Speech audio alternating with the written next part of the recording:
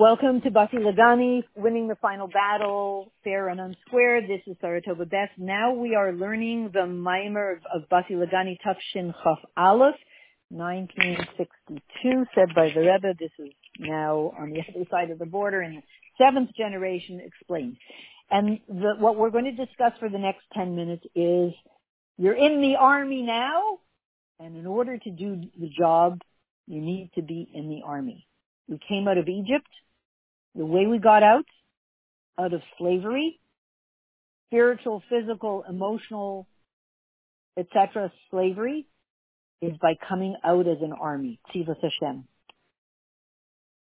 And Tzivas Hashem, and what we're going to see over the next number of days in this entire mimer, is that the word tzava, army, has three explanations. Tzava, tzva, from the word zman. It has to do with time. When we're talking about tzava, it has to do with time. Second thing is, it has to do with colors. Tzvayin, Ras, and Yaifi, the beauty that's created when colors blend together, that's from also that root, tzva, or tzava.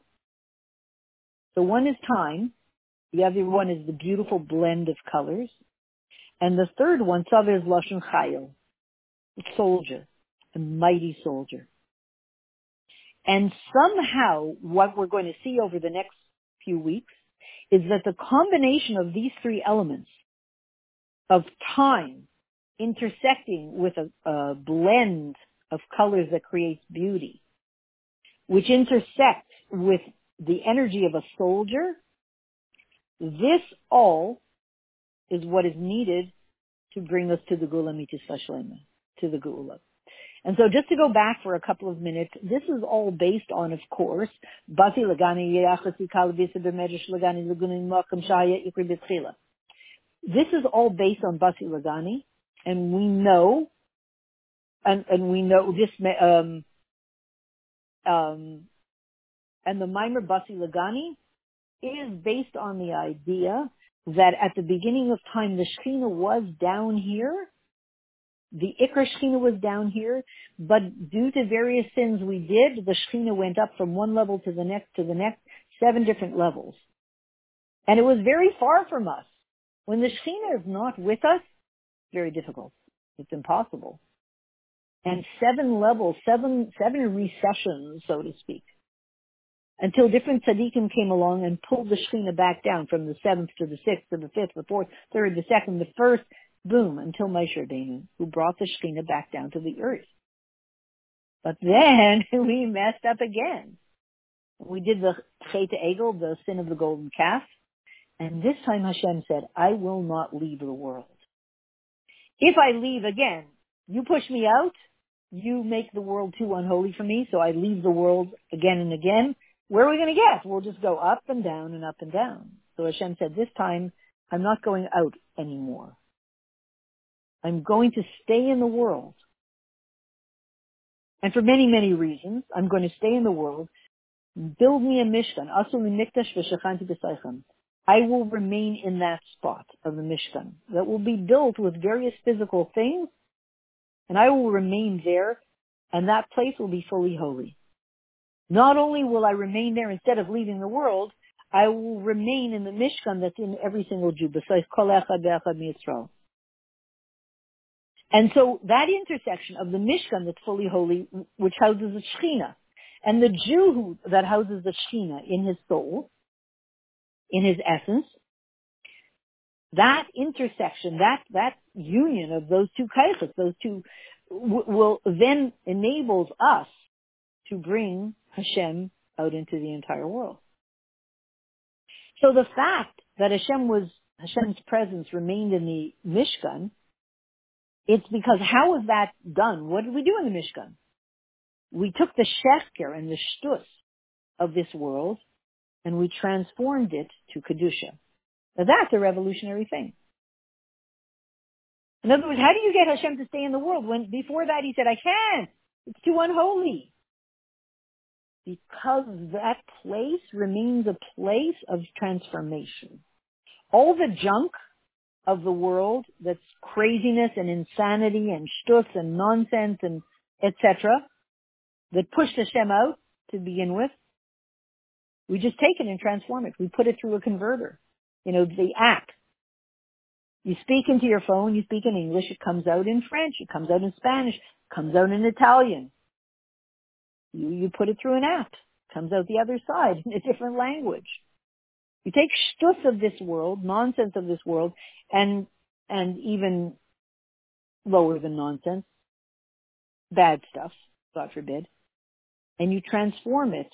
You take the sheker, the lies of this world, and you put it through the Mishkan app, so to speak. Excuse me for being sacrilegious by saying the Mishkan app. And you transform it. You transform the sheker to keresh and kesher, to a connection, and a keresh, a beam for the Mishkan. Turn the letters around. And the transformation happens by passing this ugly energy and crazy energy through the Mishkan, and through the Mishkan that resides in each one of us, it goes through a transformation. And that's the whole inyan of the karbanos that were brought in the Mishkan and in the Mikdash. They were specifically animal karbanos. Because with animal karbanos, we bring our kaifas and our chushin and our abilities and our kaifas close to Hashem. That's every single Jew. And that's how we take the shtus of this world that we have in us. I will only use a pink phone. I can't believe that. Oh my goodness. They gave me a bumper on my brand new $80,000 car that is just like, that's not the bumper I wanted. We think it's nonsense. But that's the goodie. That's the fertilizer. That's the raw material for Kedusha, for shtus to Kedusha. What we think is shtus is ridiculous. Get rid of it. According to the classical view. Shtus, nonsense, trivial stuff, get rid of it. Put it through the converter. Put it through the app. It comes out holy shtus. Because in Mashiach Zeiten, it's not going to be an orderly. Remember we said winning the final battle fair and unsquare. It's going to be won in an unsquare way. Unsquare. Square means, conservative, normal. Unsquare way means, crazy, shtus, nonsense, ridiculous, and worse, God forbid. Mashiach Zeiten is about, not number 10, orderly, number 11. The chapter we're learning this year in Basi Lagani is 11. Disorderly. But the disorderliness of holiness that's not lower than something good. It's higher than something good. So in the Mishkan, we bring the animal soul, our animal soul, close to Hashem.